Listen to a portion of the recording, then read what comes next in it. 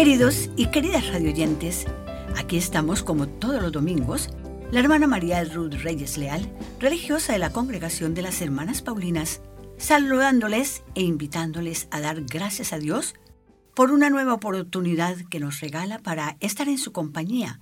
Y como Jesús nos dice, donde hay 2 o 3 reunidos en mi nombre, allí estoy yo en medio de ellos.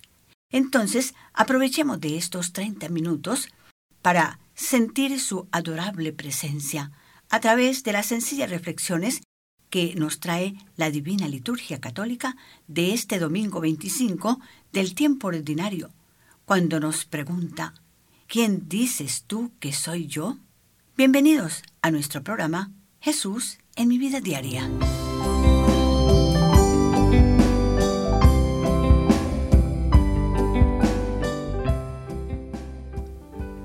La liturgia de este domingo 25 del tiempo ordinario nos recuerda algo muy importante. Podemos decir una especie de programa para nuestra vida cristiana, recordándonos la grandeza del servicio, la acogida de los más pequeños, la importancia de los últimos, la paz y la justicia, la paciencia y la moderación.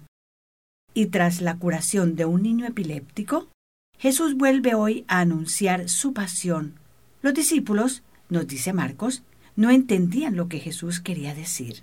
Y en esta proximidad a la entrega de su vida es cuando Jesús pronuncia su formulación sobre lo que debe ser un auténtico cristiano, y que constituye el culmen de la ética cristiana. Quien quiera ser el primero, que sea el último y el servidor de todos. Y así, Jesús les habló de la grandeza del servicio que debe caracterizar la vida de todo cristiano. Y Jesús, con su original pedagogía para enseñar, tomó a un niño y lo colocó en medio de ellos, presentándolo como modelo no tanto de inocencia y sencillez, sino como símbolo de los indefensos, de los débiles, diciéndoles, el que recibe a un niño como este en mi nombre, a mí me recibe, y el que me recibe, no me recibe a mí, sino al que me envió. Queridos y queridas radioyentes, dispongámonos ahora con el acostumbrado silencio a seguir con el corazón la oración de apertura de nuestro programa.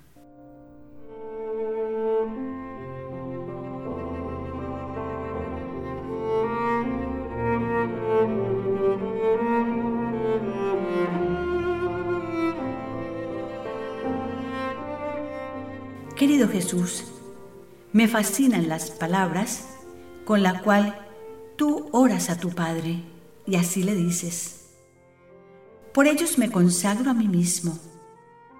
Te estabas ofreciendo a pasar por la muerte para llevarnos contigo a la resurrección.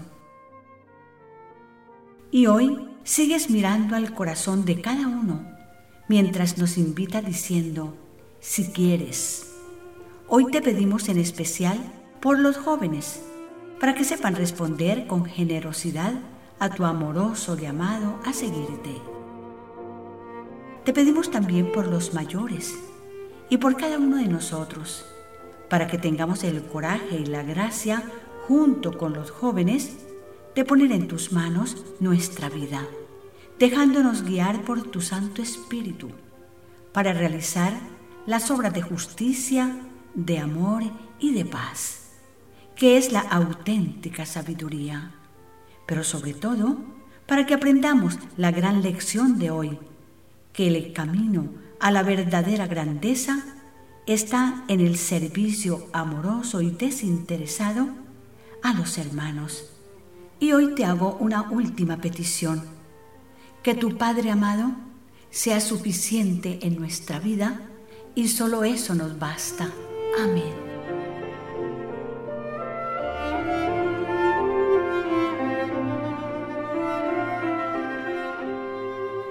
Y hoy, cuando Jesús se sirve de los niños para enseñarnos la quinta esencia de la ética cristiana, nos invita a acoger la persona del niño como si fuera Jesús mismo, y en él al mismo Dios.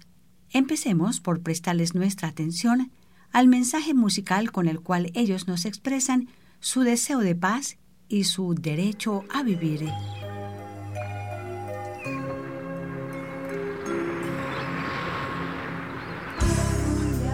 Hago un llamado a quienes dirigen el mundo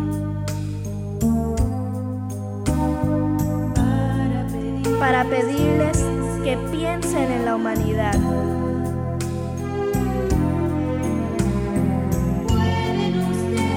¿Pueden ustedes hacer que se acaben las guerras? Tantos que luchan y mueren sin saber por qué. Piensen que no es tan difícil hacer que en el mundo pueda flamear la bandera de la comprensión. Porque los hombres prefieren amor antes que odio. Tiren las armas y dense en las manos con amistad. Queremos paz, queremos paz, queremos tan solo el derecho a vivir. Queremos paz,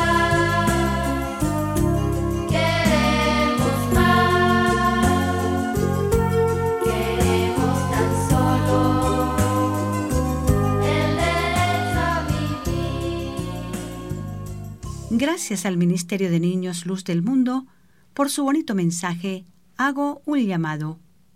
Esta canción mensaje está en su repertorio musical Somos Luz del Mundo y es una producción del Ministerio de Niños Luz del Mundo, bajo la dirección general y musical de Vivian Roden y José Pepe Vidal.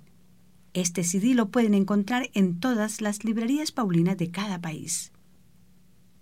El Evangelio de hoy tiene dos secciones muy importantes. En la primera, Jesús hace el segundo de los 3 anuncios de su pasión, muerte y resurrección a sus discípulos, quienes continúan sin entender, ni se atreven tampoco a preguntar. En la segunda, Jesús, en Cafarnaún, instruye a sus discípulos acerca del tema que ellos venían discutiendo por el camino. ¿Quién de ellos era el más importante?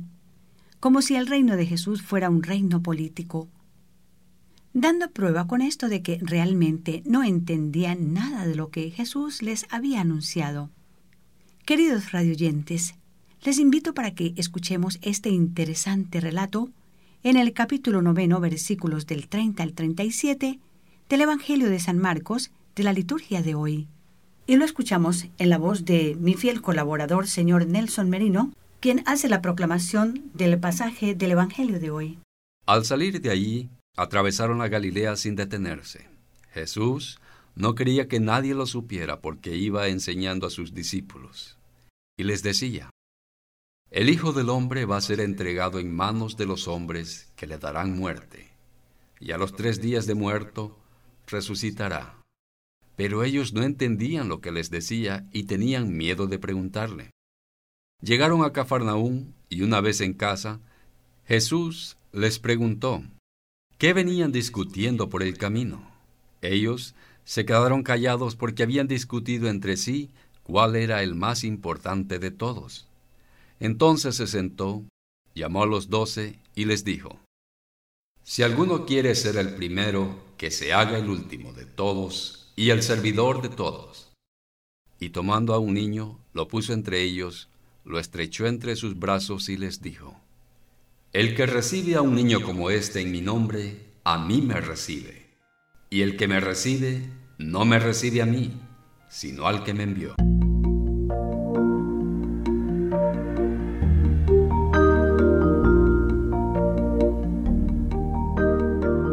La segunda parte del Evangelio se desarrolla en Cafarnaún, posiblemente en casa de Pedro.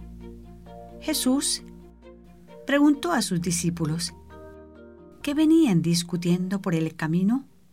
Y ellos se quedaron callados, porque venían discutiendo quién era el más importante.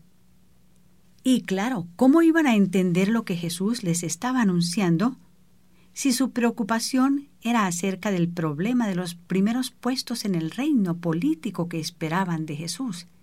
Este es el problema que origina tantas discordias y rivalidades en la sociedad de hoy, en todos los campos de la vida del hombre, empezando por la vida familiar, hasta el contexto de las superpotencias mundiales, desde el lugar de trabajo hasta los estratos sociales, civiles, políticos y también religiosos.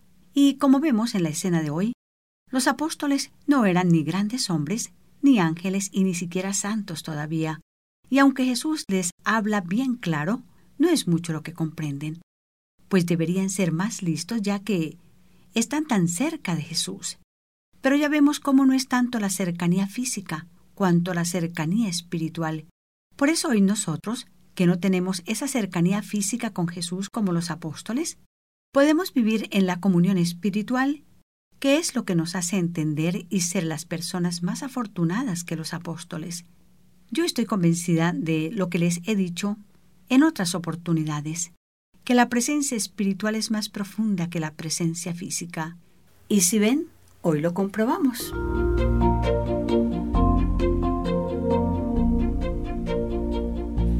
Y aquí Jesús comienza su catequesis. Quien quiera ser el primero, que se haga el último de todos y el servidor de todos. Y el que recibe a un niño como este en mi nombre, a mí me recibe. El que se hace pequeño como este niño, será grande en el reino de los cielos. Cristo ama a los niños, porque hacia la infancia se orientan las costumbres de los mayores, y hacia ella conduce la ancianidad.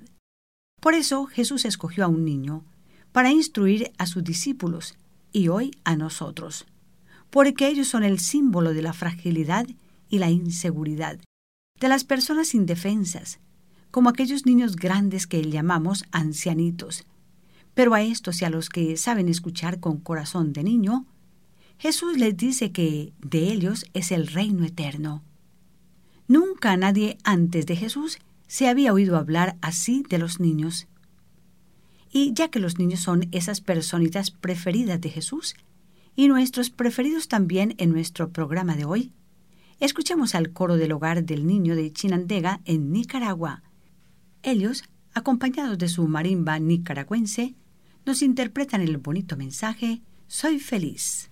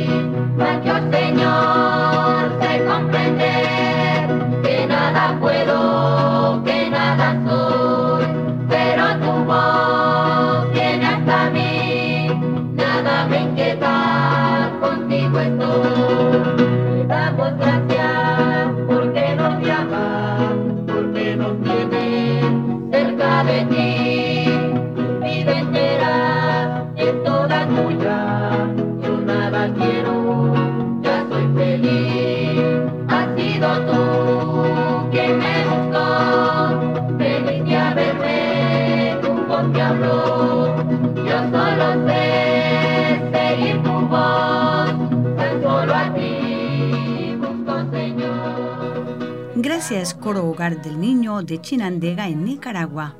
Este mensaje musical está en su disco compacto Getsemaní. Y volvamos a la casa de Cafarnaún, donde Jesús ha sorprendido a sus discípulos con la respuesta de si alguno quiere ser el primero, que se haga el último de todos y el servidor de todos. Y aquí es donde ellos comprenden su verdadera dimensión. Sí, no hay otro camino para ser grandes de verdad. Quien quiera serlo, debe ponerse inmediatamente a servir a los otros. Estas palabras de Jesús chocan con los criterios de la sociedad de hoy, que ve en el más autoritario y agresivo al triunfador. Por el contrario, el sencillo y pobre, que no tiene nada que ofrecer pero sabe servir, acoger, entregarse, orar, comprender, escuchar y además reconoce sus límites y a lo mejor la sombra que son ante el mundo, están llenos de la luz que ilumina desde su corazón humilde y generoso. Estos son los que saben transformar el mundo no desde los puestos de mando, sino desde las bancas de atrás, que por lo general son las que sirven sin notarse.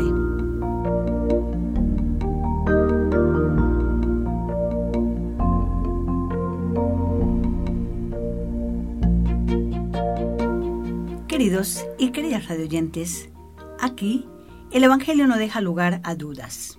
El más grande es el que sirve. El camino de la verdadera grandeza camina en esa dirección. Jesús no se aterró de las tentaciones naturales de ambición de los discípulos. Lo que Jesús se propone es definir de una vez por todas la verdadera grandeza y mostrar el camino que nos conduce a ella, el servicio. Juan introduce con gran solemnidad el episodio del lavatorio de los pies en la última cena. Podemos decir que este gesto de Jesús, lavando los pies a los suyos, es también un símbolo de aquel que fue el hombre para los demás, que hizo realidad en su vida lo que él mismo había predicado. Jesús de rodillas, haciendo un oficio de esclavo, es la expresión más significativa del que se hizo el último y el servidor de todos. También nosotros, si vivimos nuestra vida con responsabilidad y aún con sacrificio, como un servicio a los hermanos y hermanas, reflejamos la alta dignidad de ser personas y de ser cristianos. Y no tengamos miedo de desvivirnos por los demás, sobre todo por los más necesitados, porque así lo hizo Cristo Jesús. Y nosotros somos sus seguidores y sus compañeros en el banquete del reino, preparado para quienes hicieron del servicio al hermano el camino preferido para llegar a Dios.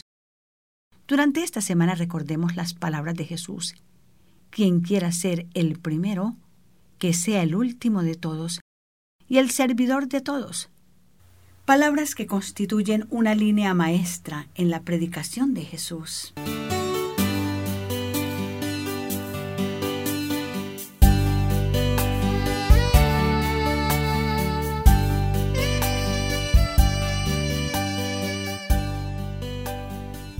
Queridos y queridas radioyentes, las hermanas Paulinas, estamos presentando nuestro programa católico internacional Jesús en mi vida diaria.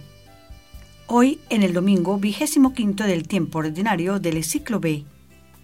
Y ahora recordamos aquellos testimonios que descubrieron que nada reemplaza la alegría de servir. Los santos de ayer que edifican hoy. Y el Evangelio de hoy nos recuerda precisamente que la verdadera alegría la produce el servicio, servir con alegría. Tiene doble repercusión de felicidad, primero en quien sirve y segundo en quien se siente acogido, apreciado, valorado y, en una palabra, servido con amor y por amor. Sobre todo el servicio que prestamos a los más necesitados, a los niños, a los ancianos y a los enfermos, a quienes no pueden valerse por sí mismos. Ese es el verdadero servicio y ese es el verdadero amor del que nos habla hoy Jesús en el pasaje del Evangelio de San Marcos. Y a estos héroes, los santos de ayer que edifican hoy, es a quienes recordamos en nuestro programa y que la Iglesia celebra en esta semana. El 20 de septiembre, la Iglesia celebra a San Pedro Arbues. El 21 de septiembre la Iglesia celebra al apóstol San Mateo. El 22 celebra a San Andrés Fournet. El 23 de septiembre la Iglesia celebra a San Padre Pío de Pietrelcina. El 24 de septiembre la Iglesia celebra a Nuestra Señora de las Mercedes, patrona de los encarcelados. Hoy oremos por ellos para que tomen este tiempo de soledad para escuchar la voz de Dios en sus corazones, Como dice Oseas en el capítulo 14, versículo 6, te llevaré al desierto y allí te hablaré al corazón. Tomen este lugar de prisión como el desierto donde Dios les hablará si saben escucharlo. Aprovecho ahora para saludar a quienes me han escrito desde la Metropolitan Correctional Center. Siempre están en mis oraciones. Dios los bendiga. Y el 25 de septiembre, la iglesia celebra a San Cleofás. El 26 celebra a los santos Cosme y Damián. Felicitamos a quienes celebran en esta semana su santo nomástico o su cumpleaños. Y con mucho cariño y como siempre, les ofrecemos el lindo regalo de nuestras oraciones.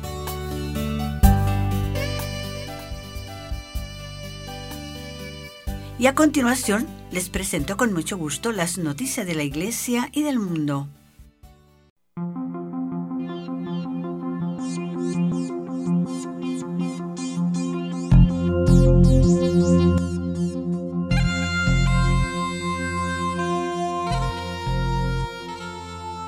Volvió a la fe en Asís y Juan Pablo II lo ordenó sacerdote.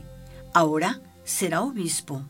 El Papa Francisco nombró como nuevo obispo de la diócesis de Mileto, en Italia, al padre Attilio Nostro, sacerdote ordenado por San Juan Pablo II, y que en una entrevista reveló que, siendo joven, regresó a la fe gracias a un encuentro en Asís. La misa de consagración episcopal se celebrará el próximo sábado 25 de septiembre en la Basílica Papal de San Juan de Letrán, mientras que la misa de toma de posesión de la diócesis en la provincia italiana de Reggio Calabria se celebrará el sábado 2 de octubre en la catedral local. En una entrevista en noviembre del año pasado, el sacerdote, que mide 1,90, contó que su pasión era el baloncesto. Vuelvo a él todos los veranos para un torneo, dijo. Después de la muerte de mi hermano, volví a la fe, yendo a Asís, la tierra de San Francisco. En Asís estuvimos en una conferencia del cardenal Pironio sobre el sí de María, y la describía como nunca la ha descrito ninguno. Como una muchacha tal vez inmadura, por la edad, pero no por el coraje, porque de manera corajuda, esta muchacha dijo que sí a un proyecto loco, dijo el padre Attilio. Desde ese día entendí lo importante que era tener el coraje de tomar decisiones fuertes, que también involucran a la persona, también todos los proyectos que uno ha hecho. Yo pensaba tener una familia numerosa, tener obviamente una esposa y ser padre, porque los niños son un rayo de sol. Pero ahora, como padre de la fe de muchas personas, comentó el padre Attilio, es ciertamente una bella responsabilidad. Y hasta aquí, las noticias de la Iglesia y del mundo. Por gentileza del servicio informativo Así Prensa.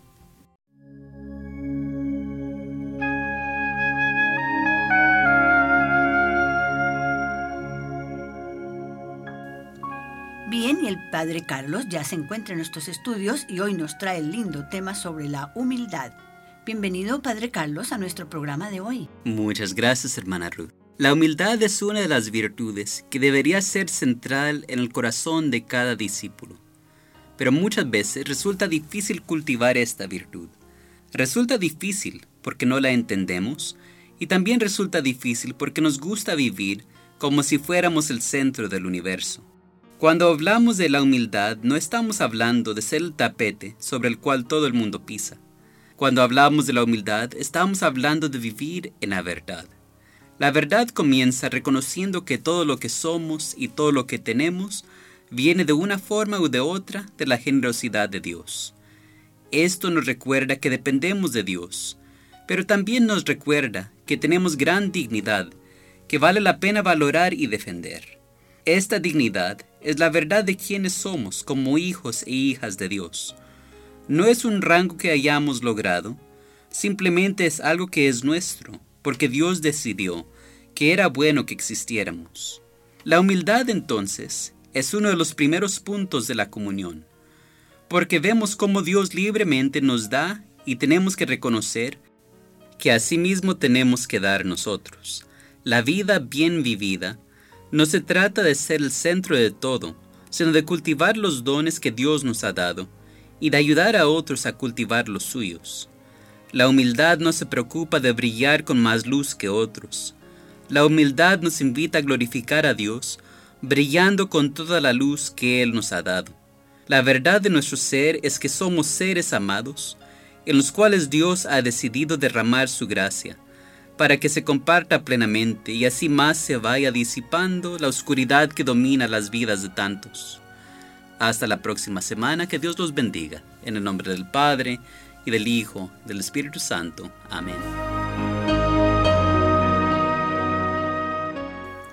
Muchas gracias, Padre Carlos, y con su bendición nos disponemos a escuchar a su santidad el Papa Francisco, quien hoy nos habla sobre la familia transmisora de la fe.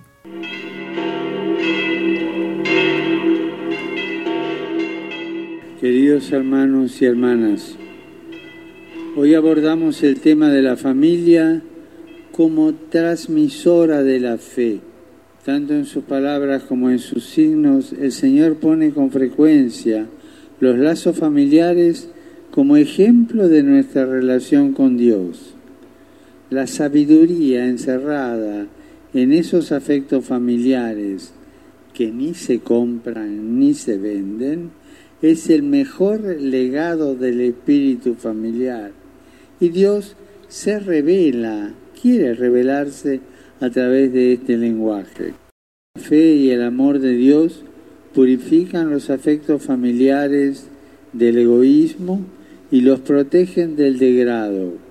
Los abre a un nuevo horizonte que nos hace capaces de ver más allá, de ver a todos los hombres como una sola familia.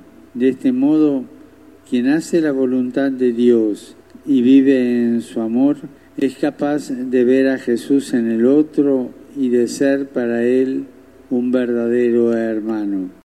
Queridos hermanos, llevar este estilo familiar a todas las relaciones humanas nos hará capaces de cosas impensables. Sería una bendición para todos los pueblos y un signo de esperanza sobre la tierra. Se da ahí una comunicación del misterio de Dios más profunda e incisiva que 1000 tratados de teología. Que el Señor nos ayude a que las familias sean fermento evangelizador de la sociedad, ese vino bueno que lleve la alegría del Evangelio a todas las gentes. Muchas gracias a su santidad y a Radio Vaticana por darnos el privilegio de cerrar con broche de oro nuestro programa Jesús en mi vida diaria, programa preparado con mucho cariño por las hermanas Paulinas. Somos una congregación religiosa internacional que evangelizamos en la Iglesia con los medios de comunicación social. Les invitamos a visitar nuestra página del internet en www.pauline.org/Radio Ruth o libreriapaulinas.com. Allí les ofrecemos los libros de formación para toda la familia. Y si visita una de nuestras librerías paulinas, allí encuentra una linda capilla para que dedique unos momentos privilegiados a la oración. Recuerden que nuestro mundo, hoy más que nunca, necesita de la oración. Y por hoy, las hermanas Paulinas les deseamos que pasen una semana muy feliz y en paz, y que Dios y la Santísima Virgen María, Reina de la Paz, nos bendiga.